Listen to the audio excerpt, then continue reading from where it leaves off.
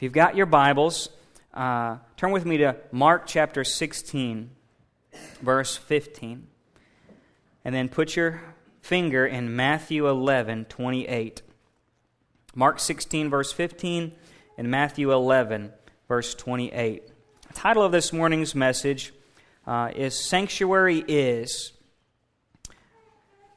And let's pray real quick before we begin. Father God, this morning as we enter a new year in 2016, God, the first sermon of this year, God, I pray, Lord, that we just would be in line with you. God, I know life's busy, life's chaotic, the world's crazy, but God, I believe you are calling us to greater things. God, I believe that the best days are yet ahead. God, I believe that you have a purpose and a plan for every person, Lord, that hears my voice right now. God, that you want to do something divinely powerful in their life. God, you want to expand their influence in ministry. God, you want to grow them in their gifts and their calling and their purpose. God, you want to see them change other people's lives, God, and you're going to equip them to do whatever you have called them to do because you are a God who always resources His redemptive mission. You always resource, God, your promised plan. And God, I pray that, Lord, we know that revival is really about us. It's really about getting us back into the place that we are called to be humble heart, repentant hearts, Lord, hungry hearts for a move of God in our lives, in our families, in our towns, our regions, even our country, God. And let it begin inside us. In Jesus' name. Everybody said? Amen. Amen. Sanctuary is. Where are we going? And this morning, if you're our guest, I'm really just setting a vision. I want us to set a vision as our local church. That where are we going? This week, Beth and I will celebrate 2 years of being your pastors at Sanctuary.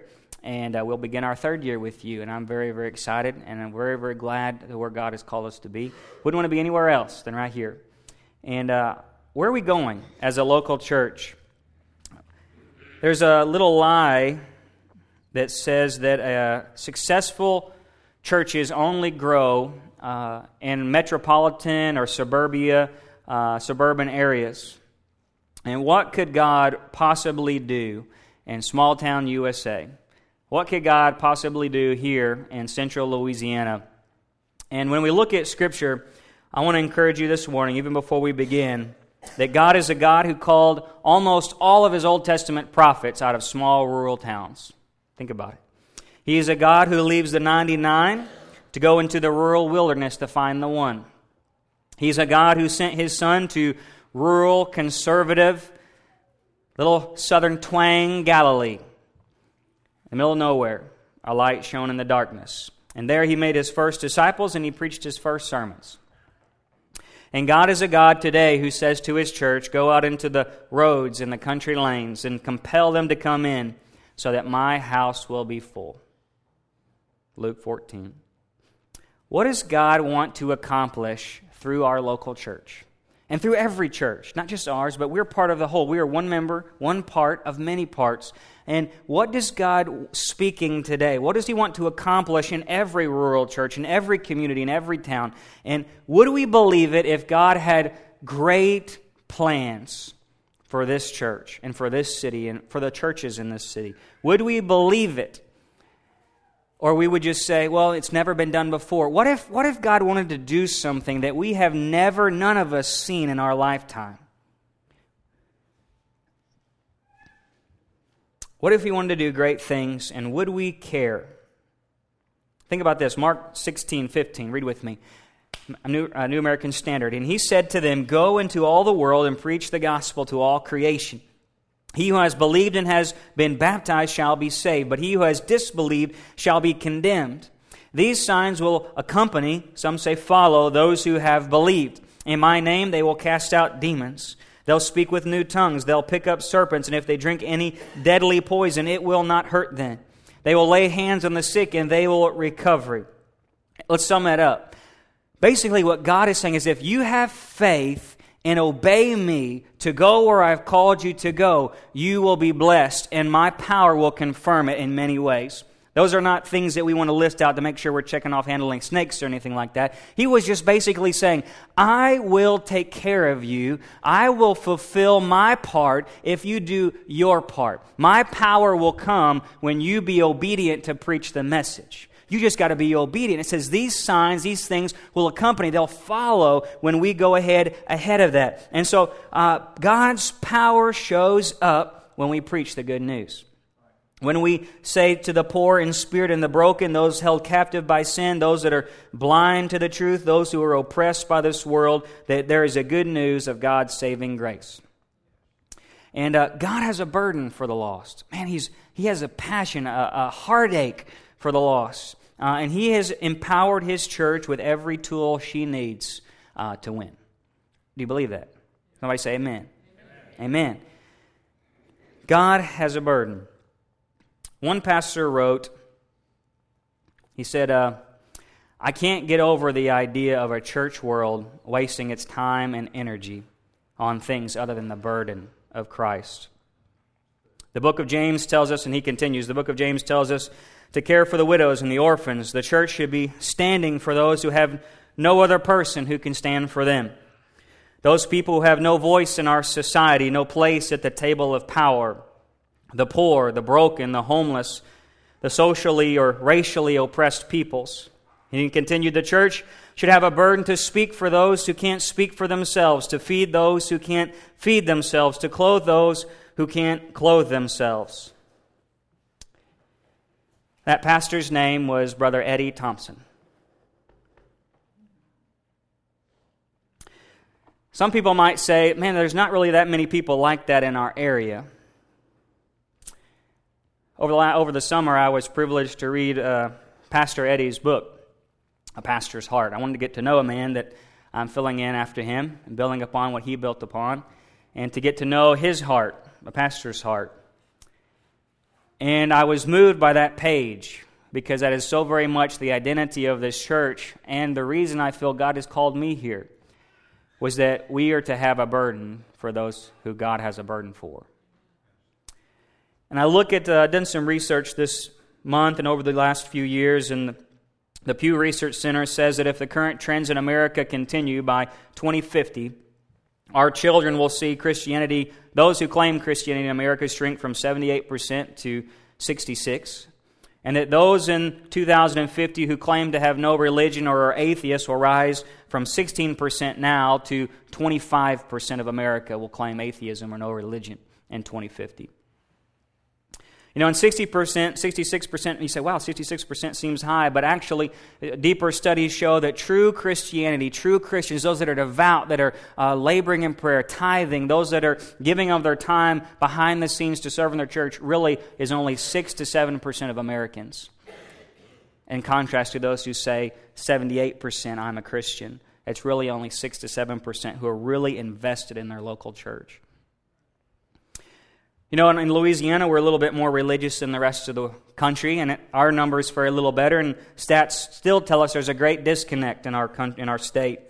84% of our neighbors and friends in Louisiana say they're Christian, but yet only 75% are certain there's a God. There's a few we've lost already. 46% of them, it's only 46% of them that attend church weekly. And even more, 33% only attend once or twice a month or maybe a few times a year. And 22% of our neighbors never attend church. LaSalle Parish is no different. There are 20,000 people that live within 30-minute drive of this church. 20,000. 20,000 people live within 30 minutes of driving to this church. And if you use those statistics and you put it into our parish here, that means that in 30 minutes of our church, 20,000 people live. That means there are an estimated 4,400 people that will never enter the doors of a church that could drive to this church. 4,400 people. Your neighbors, your family, your friend, your coworkers, 4,400 of them, over 4,000 of our neighbors, of our community, never enter a church in a given year. That means also that 6,600 of them only go to church either a few times a year or maybe once a month. 6,600. 4,400 never enter. 6,600 only sometimes enter. That means that almost 11,000 of our friends, families, neighbors, coworkers, and strangers that we meet at Walmart, 11,000 of them that you and I encounter throughout the week, are starving spiritually. And they may or may not enter heaven. And so don't tell me that the need in central Louisiana is not great. Almost half of our people are not certain they are going to go to heaven. They're hungry. There's something there that some of them may or may not attend, but yet there's a weakness that they say, oh yes, 84% of us are Christian, but yet only half of them may even make it. That's not counting all those who come to church on a regular basis and still aren't right.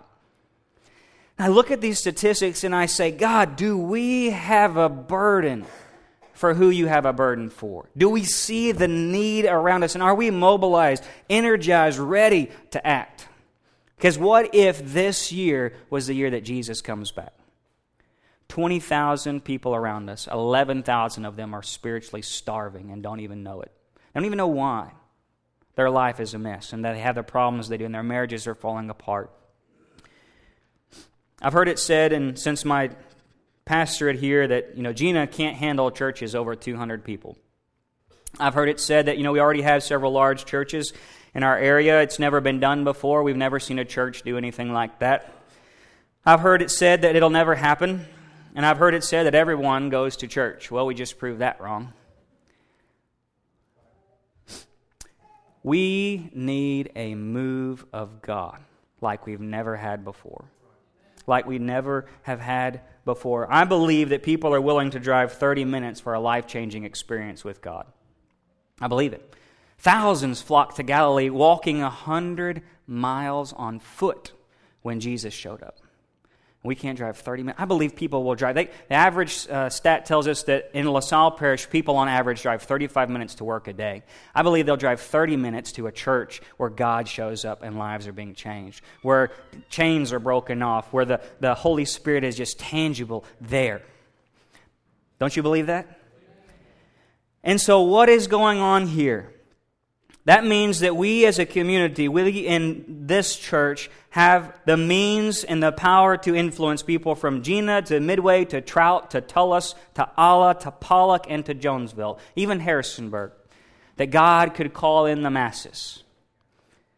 And by saying that we should stay at a church of 150, 200 some people, is to say to God, God, we only want to reach 1% of those you've called us to. If we were to grow and remain as a church of 100, 150, 200 people, we would be saying to God, God, we are only passionate about 1% of our community. I'm passionate for a little more than 1%. Come on. 11,000 people. It's almost to say that we know at least, and I'm not putting a number on people's eternity, but the stats would tell us that 6,000 people in LaSalle Parish would go to hell tomorrow if Jesus came back today.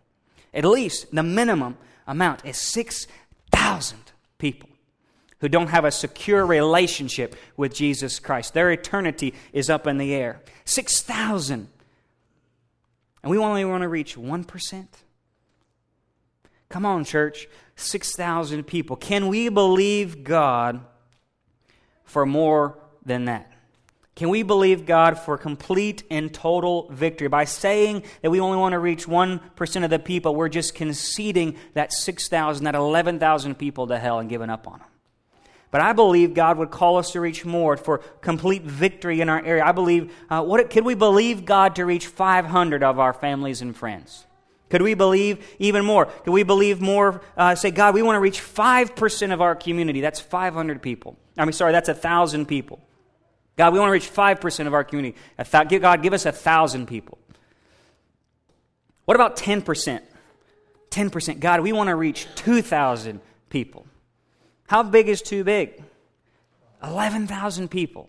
6,000 people. God, Lord, we want a move of God, and we believe for more than we've ever seen before. God, we believe that God is the God of the impossible, that when Jesus showed up in Galilee, that thousands flocked. Even that one sermon we remember with the feeding of the 5 loaves and the fishes, thousands. It's possible, church. Come on now, let's believe God that He did it once and He can do it again. We with these little mindsets that we say, well, this is just church. We're just going to another service. We're just going to another event. It's just another day, another Sunday, another lunch Sunday, another Sunday night, and Monday's on its way. But I believe God that Jesus Christ is coming back soon, and today is the day that we need to be the most mobilized, most Spirit-filled, most witnessed church in the history of the world. More than even the book of Acts, the church of today should be on fire for Jesus Christ. Because this is the end. Mark 9:22, and a deaf and mute boy's father asked Jesus, if you can do anything, Lord, heal him. If you can. And what did Jesus say? He says, all things are possible to him who believes. And what did the guy say? He said, Lord, I do believe, but help my unbelief. Man, maybe that's what we should be praying. All things are possible to him who believes. God, help us to be a people. We've got some unique challenges ahead of us. We've got a big mission. There's a big harvest waiting to be taken. And we have a big God who in Jeremiah 32, verse 27 says, behold, I am the Lord, the God of all flesh. Is there anything too hard for me? Is there anything too hard for me? And church, we are called to victory. Do we believe in God for the impossible? And do we believe in the Holy Spirit's power? And do we believe in the power of the gospel message to break off chains, to change lives for eternity? That's the power of salvation. And do we have a God-sized vision? God-sized vision. You're never going to get somewhere you're not trying to go. Where are we going? Over the last couple of years, our leadership team has worked with me. We meet every month to develop God, where are you taking us in, and to train ourselves and better ourselves for you, our church family. And our vision is simply, a vision is a foresight. It's where you're going, where you're headed. And what do you see ahead? It's a picture. And it's a dream on the inside of us, and it's got to be a God-sized dream. It's got to be like Abraham was told to go. And maybe he didn't understand exactly where he was going, but God said, I'm going to do something through you. I'm going to make you the father of many nations, so go. And so he just knew enough to go that direction and to kind of know what God was doing, but you don't have it all figured out, right? And a vision is kind of like that. It's where we're going as a church, and what we believe as a leadership team God has laid ahead of us. And our vision is simply this, and it's a statement on our programs, our website, our bulletins, and it says that we are called to be a Holy Spirit hospital for the broken and poor in spirit. And that I know that by heart. I feel it. I felt it before I even came here. I felt it when I read Eddie's book. I felt it through our leadership team, through even every worship service we have. God, you're calling us to be a Holy Spirit hospital for the broken and for the poor in spirit. And look with me in Matthew 11:28. Jesus says, come to me, all who are weary and heavy laden, and I will give you rest. Take my yoke upon you, learn from me, for I am gentle and humble in heart, and you will find rest for your souls. My yoke is easy and my burden is light. Jesus comes into this rural Galilee, and he comes to a place, and his audience, his most successful, most fruitful church is birthed out of people who are hungry and thirsty for righteousness. They're poor, they're the demonized, they're the sick, they're the outcast, the disenfranchised of society. They're the racially, ethnically stereotyped, those that nobody wants. And I believe that is who God has called this church to in this community. I believe we are to be known as the church that goes for the people that nobody else wants. That's our identity. We've got to be a people that sees revival, not birthed through the religious elite or the community leader. And then I'm great. Come on, bring them all. But I believe God is going to move when we begin to have a heart for those that nobody else has a heart for. I'm talking for the poor and the out and the depressed and the lonely and the outcast and the stinky and the smelly and those that we may not think look as good as other people. God has called us to have a heart like He has a heart. And that is when Jesus was most successful. Most successful. I see God calling us to have EMTs, trained members in our church who help us bring in the spiritually sick, like on an ambulance, spiritual ambulance, if you will. I believe God is calling our church to have an emergency room for new believers to meet them at whatever need. I believe God is calling us to have admissions, a team of people that will help sort out every individual into the place that God would have them to go, at the right place of care, that we'd follow up with every guest and see them and meet them on an individual personal level. I believe God would call us to have spiritual nurses, people on our leadership team who are ready and trained to disciple every individual through our small groups and our weekly Bible studies. I believe God would have us to have intensive care units, surgical units that would help with those special needs that need counseling, perhaps through drug, through recovery, through divorce, through abuse, through special, deeper needs that need some intensity to them. I foresee, and we foresee as a leadership team, that Sanctuary should be a church that experiences the tangible presence and the gifts of the Holy Spirit, not only in our corporate setting, but in every small group, from our kids to our youth and to every corner that we have reach. That the Holy Spirit must have free reign. That when we could be in a small group Bible study, the Holy Spirit can just speak out of one member who'd just be led it. It doesn't have to be in an organized meeting. That we could be in the parking lot and we would have words for one another. That we could be talking to one another at Walmart and the Holy Spirit would just move. That we would just let loose of this mindset that God has to move in an organized service, but that God would just move in every level of our church. We believe that we should be a church that would have benevolence programs, which we've already started. This year alone, we've given over, the number escapes me, $9,000 to $11,000 to local people, and not even a part of our, some of them are a part of our church, but local people who needed rent, utility assistance, financial assistance. I believe we are to be a church that fills in the gaps of social services in our community. You know, 14% of our community is under the level of poverty. 14% of our community. We foresee Sanctuary being a church that works with at-risk kids. Maybe it's an after-school program that we'll get involved with, and we already have dreams about and already kind of figured that out a little bit. That creatively blesses single moms. Those are things that are in the work. You know, 10% of our community are single moms. 10%. That's over 1,500 people. Single moms. We could have a ministry to 1,000 single moms. Think about it. There's no lack of need. There are thousands of needs and thousands of people who have them. We foresee Sanctuary being a church that has interracial membership. 12% of our community is black, and so should our church. We need a dynamic outreach to youth. We need one of the most fun and most spiritual kids ministries in the region. I believe God had called us to have that. We've already begun to implement that. We've got a great kids program. And we want to be known as a community center to our town, to reflect our city and our region, and to be a church that helps unite all the other local churches. God has called us in our unique position to be an interdenominational church. I believe that is positioned for a reason, to help be a center for other churches to work together. And I believe God would position us in that way. So how do we get there? That's our vision. That's my heart. That's why God has called me here, and that's where we're going. And how do we get there as a church? And what is your role, and what has God called you to, and what do you feel?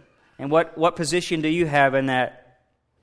If vision is where we're going, mission is how we get there. And mission is the mode of transportation, if you will, the vehicle that God would put us in to put us down that dirt country road. And what does it take to accomplish this God-sized vision to win the lost in our community? And our mission statement is simply this: that we must be a people who walk with God's Spirit to complete His redemptive mission in grace, love, and truth. And I'm going to explain that because, number one, that means we've got to be a Spirit-led church, that we walk with God's Spirit. Number two, it means that we've got to have a God-sized vision that says, God, we don't just want 1% or 2% or 3%. God, we want to be a church that helps complete reaching everyone. We're shooting for the stars, God. God, we're not just settling for a little bit. God, we want to help you complete. Because the Bible says that when the gospel is preached to the end of the world, then He'll come, right? And we want to be a church that's saying, God, we want to be a part of that last day's harvest, God, that reaches every person in our community, those you've called us to with the gospel of Jesus Christ. And then we're going to do it in these three values: grace, love, and truth, which is the heartbeat of our church. And grace means, church, that we have got to be a people who are not only accepting, but are seeking every person. That we seek and that we accept all those who come in our doors, that we are an open door church, and that we don't favor one person above another. There's no cliques, there's no divisions, there's no this level versus that level, that we are just full of grace, and we will forgive you time and time again. I don't care if you've had 1 strike, 2 strike, or 14,000 strikes. You're welcome to come to Sanctuary. Amen? I don't care what you look like, what you smell like. We are a church of grace, and grace seeks and accepts people. And it means that we've got to be a church of love, the second value. Love means that we need to be a people who are willing not only to speak verbally Jesus Christ's love, but to demonstrate it. You can't just say you love somebody. You got to show it. And love, I've repeatedly said, love is that demonstration to sacrifice for the benefit of somebody else. That we need to show we love this community by speaking it, but also doing something about it and sacrificing of our time, our talent, our treasure for the people around us. And finally, truth means that we're not ashamed to speak boldly the gospel of Jesus Christ, no matter how it's not PR, no matter what people say, that this is the gospel and it is the power for salvation. And nothing can ever change that. And that's our core truth. But it also means, truth means that I've got to be a person, and you and I have got to be a people that speaks the truth to one another across the aisles. We can't go out there and speak the truth of Jesus Christ and not come back in here and speak the truth to one another. That if you offend me, I must tell you. And if I offend you, you must tell me. And we must be willing to reconcile and not speak ill of one another. That we've got to be a people who are of truth, right? Come on. There's a lot of churches with two faces. This is not one of them. Take your masks off. We're all messed up, right? Amen. Come on. Truth. And there are 7 things we must do, I believe, in this mission, our tomorrow. So we have our vision, our mission, and our tomorrow. 7 things I believe God has called this church to do in 2016. Are you ready? Write these down for me. 7 things I believe we must do. This is your part. The leadership has come. Our vision, our mission, here's yours. 7 things we must do to accomplish what God has called this church to do. And, you know, if we don't do it, as under my pastorate, I'm going to be bold. God will take me out of the picture, send somebody else, and give you guys another chance. Hopefully, don't make that happen. I want to stay, okay? Right? I'll be here as long as God... I'm not going anywhere. No plans. Beth and I are here until God would call us home. And I hope that's for a good long haul, that God would just begin to grow this church. And 7 things we must do. Number 1 is believe. We must believe God that what He says will come to pass. Thousands flocked to 12 men and Jesus. Why? Because there was an authoritative teaching of God's Word, and there was a demonstration of the Spirit's power. That's our core. Believe. A God-sized vision. Church, if we have a vision just to reach a couple hundred people, that's something we can do on our own. I can get some gold DVDs. I can preach what all the other pastors are preaching in the book series that's going around. We can gather enough fun potluck events. We can get a couple hundred people in here. We don't need God to do that. Come on. We can put the new Sunday school curriculum in that the headquarters is putting out. We can do this. We can get a new logo, media. We can get a couple hundred people to eat together once a week. I am believing God for something that we cannot do without Him. And our vision is not big enough if we can do it on our own. It's got to be so big that only God can accomplish it. And that's where we're going. God-sized vision. We've got to believe God that we can have regional influence and affect the culture of our community. I'll give you some examples. There's a small town in Virginia. Only had 2,500 people. That church grew from 21 people to 400 people in just a few years. Another small town in Georgia, only 8,000 people in the city, grew from 35 to 500. There's one in Alabama that grew from 50 to 300. Another in a rural town just not too far from here in southwestern Arkansas had less than 100 people in this town. Even a Southern Baptist church. They believed God, and today they have grown from 50 people to 2,000 people in a town of 100 because they believe God for greater things. Not only are they running 2,000 people right now, they have 1,500 people and satellite campuses around them and across the globe. Come on. It's possible here. It's got to be, right? If God can do it somewhere else, He can do it here. And we have to believe God for a God-sized vision. Number 1. Number 2, we've got to kill our fleshly desires. Kill the flesh. Crucify the flesh. Galatians 5:24. We must crucify the flesh with its passions and desires, leaving that worldly life behind, forsaking all to follow Jesus. That means giving Christ true lordship, true ownership of my life. That I am in this for Him and I'm in this to win it. When we look at that verse that we read at the very beginning, Matthew 11:30, because He says, "My yoke is easy and my burden is light." You know what that means? It means that He says, hey, you're out there on your own with your own yoke, leading your own life, and you're heavy laden. You're burdened down by your own authority. Your own authority of your own life has led you to a life of heavy weight of sin and consequences. But if you would trade your own yoke for my yoke of authority, my reins, like you see on a horse, right? My yoke, that bit in your mouth, if you would trade your authority for my authority, you'll find out my yoke is easier and my burden is lighter. And you know what that burden is? A burden for the lost. It's better to be under Christ's authority than my own authority. It's better to have Christ's burden for the lost than the burden of the sin and the consequences of my own plans, my own purpose, my own agenda. And so I give up. Heath Harris doesn't get to decide where he lives. Heath Harris doesn't get to decide what his finances do. Heath Harris doesn't get to decide what he should say or not say, think or not think, do or not do. It's all Jesus. God, where do you want me to go today? God, what do you want me to say today? God, what do you want me to do today? God, what should I do with this money? God, what should I do with that and this and that? And it's saying, and this phrase has been used repeatedly in this illustration, and it holds true. Is Jesus your mascot or your monarch? Anybody heard this before? Is Jesus your mascot or your monarch, your king? One of those we show up to on the weekend, and it's the game. And we're all sitting in the bleachers, and we got our Jesus t-shirts on, and we're like, go Jesus, go Jesus, go. And He's running, He's there, and He motivates us, and He excites us, and He binds us together, and we're all got that spiritual energy, and we got that excitement, and whoo, boy, man, that was a good service. And then we go home, and we forget about it, and that energy dissipates and goes away until the next game. That's one version of your Jesus. The next one is your monarch. That is one who says, God, I live to serve you. God, you rule my life with authority, and I am highly blessed and highly favored. And God, you're leading me ahead in victory. God, you're destroying things before me. God, you're putting me in a place where I'm fruitful, productive, and I give up everything. And my whole life is just to seek to please you. Because when you're under the monarch, you live in constant awareness that I live to serve somebody else, my king. Jesus is king. And He's not our mascot. He's our monarch.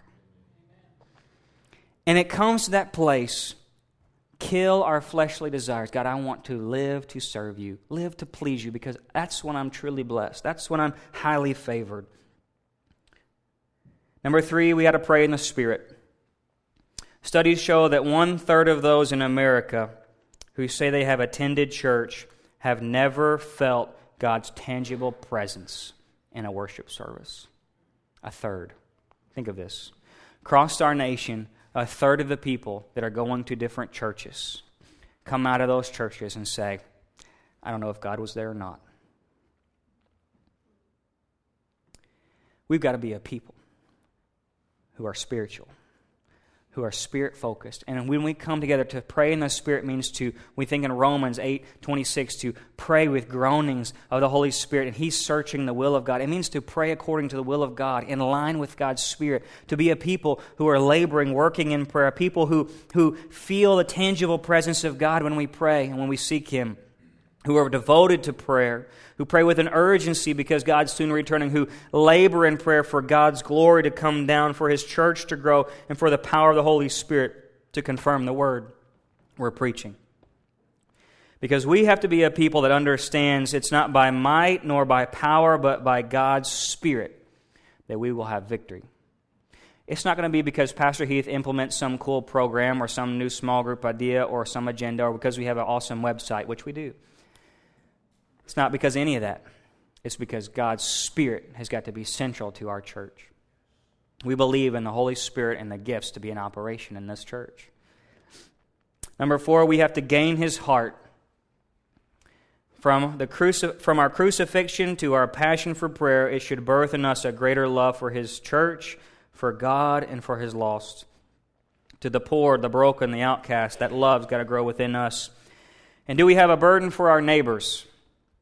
Pastor Eddie Thompson wrote this.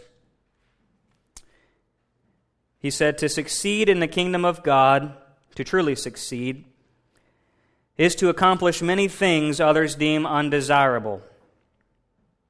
This reaching the lost thing can get your hands dirty. Sometimes there's criticism when people who are different enter our open doors. A church that reaches the outcasts of this society, there's going to be no sounding of trumpets, no parades, no accolades." And I love this. He said, "I must push those I lead to care only for the victory. I wonder if we'll ever learn to see ourselves in the brokenness of others." We're still pushing for the victory, church. Are we broken for the lost? Fifth is to be strategic. It means prayerfully implementing things that will allow us to have the structure to grow. When we catch a lot of fish in the Gospels, you see their nets begin to break. We have to be a church that is ready to catch the harvest that God would bring us. Like tomorrow, if God brought us 1,000 people, what will we do with them? Are we ready to disciple them? Do we have the plans, programs in place that help funnel them through and grow in discipleship? Are there enough volunteers in our church that would help us minister to the lost and broken? How will we handle those that come to us and say, "My dad abused me, that my mom ran out on me, that that I don't have an identity, that I did drugs and alcohol, that I was sexually abused as a child"? Do we have people in place who say, "Yes, God has brought me through that. I'm here to help you"? Because see, 1 Peter tells us in chapter 2, verse 5, says, "You are living stones built up as a spiritual house." The most strategic thing we can do as a church is that we say, "God, I am one brick in this church. God, I am a part. I am involved. I am invested. God, I have a purpose and a position because we need you." Our strategy takes every single person being mobilized into action. It means that everyone is called to use their unique gifts and talents for God's glory. You're going to use that, our Connect course, our leadership team. Get involved. Find that place, because I'm going to tell you, when you have that dead limb and your arm goes numb when you wake up in the night, right, or in the morning, you can't use it, right? You can't make your hair look all pretty and spiky like mine, right? What happens? That dead limb is useless. And a person who is not using their purpose in the body of Christ is just as a dead limb, the Bible would tell us. That we're not fulfilling the purpose of God in our lives. And literally, you make the whole body sick, right? We can't work together because we're trying to comb our hair with this side and you're having to go like this. Get up. Come on, everybody, raise your hands in church, right? And you're going to find out that if you're not involved over the next year or two and you disconnect, you'll feel like you've been cut off. That's not the case. We think you belong here. You have a purpose, but you've got to be using what God has called you to use. 6 is do something. We'll all answer for that obedience to the Great Commission. My job as pastor, some people's jobs as leader, deacon, elder, evangelist, whatever, they will answer for their own obedience to the Great Commission. Everyone in here will answer to God for how well done, good and faithful servant we've been. And your sanctuary's ability to reach the lost, that really doesn't get to heaven. It's what we do individually and saying, "God, I'm doing what you've called me to do, and I'm being faithful." And I look at Hebrews 12:1, and I'm wrapping up. The author tells us, "Therefore, since we have such a great cloud of witnesses surrounding us, let us lay aside every encumbrance and the sin easily that entangles us, and run with endurance the race set before us." I look at this and I say, Jesus, you ran. The apostles ran. Generations before us have run, and today is our lap. It's a relay race. The baton has been passed, and we've got our lap to run. And there's nobody on the sidelines. There's no junior varsity, no second string. The only people sitting in the bleachers in this heavenly race are those who've already made it up to heaven. They got their crown of life, and they're looking down to you and I, and the thing that they're saying is saying, "Run, run, run. Because their winning depends on our lap. Do you understand, church, this morning? That it doesn't end because Paul did his part, and Peter did his part, and James did his part. We are the final lap, and we must win. We must win. And there's no one in the church today that gets to sit back and say, run, church, run, go, pastor, go leadership team, go. Only heaven is in the bleachers, and they're watching all of us run. And how well are we running when there are 11,000 people 30 minutes from this church who may or may not make it to heaven? God has given us every tool in our arsenal, everything we need. He says that the power of the gospel is for the destruction of heavenly forces and the tearing down of high places. That He has given us the gospel, the power of the Holy Spirit, the gifts of the Holy Spirit to be in operation. That we have the boldness that we need. If you lack wisdom, ask for it. You'll get it. I mean, He's just throwing it out there that He is giving grace and favor. I look at this and I say, God, we've got to be a people who do something. And number 7, finally, give God the glory. God will not do anything among us if He thinks it'll be about Sanctuary Family Worship Center or Pastor Heath Harris. I don't need my face on a billboard. Let me tell you right now. It's not that pretty, right? I don't need HeathHarrisMinistries.com to be successful. It is all about giving God the glory. And if He knows that He will get the glory at Sanctuary Family Worship Center, He will move. I'm going to close you with one more quote from Brother Eddie. And I'm going to ask our guys upstairs to play a CD as soon as I get done reading this. And let this be kind of a going out statement for us this morning. He said, "The poor, the broken, the lost, the lonely, and the hurting people of this world desperately need hope. And this kingdom is a place where everyone is welcomed. There are those out there who so desperately need Him, who need a sanctuary from the storms of life. They need a sanctuary." Jesus said, "Is anyone thirsty? Let him come." Do we desire to lead this people to a sanctuary? Are we telling them, come on, the water's good? I want you to listen to this song as a response to prayer. If we had a heart, I hope it would be the words of this song. And our guys are going to show you the words. This would be a response time for us. God, do I have your burden for the lost? For my 11,000 friends, families, and neighbors around us? And am I going to be invested in this mission, this God-sized vision in this church this year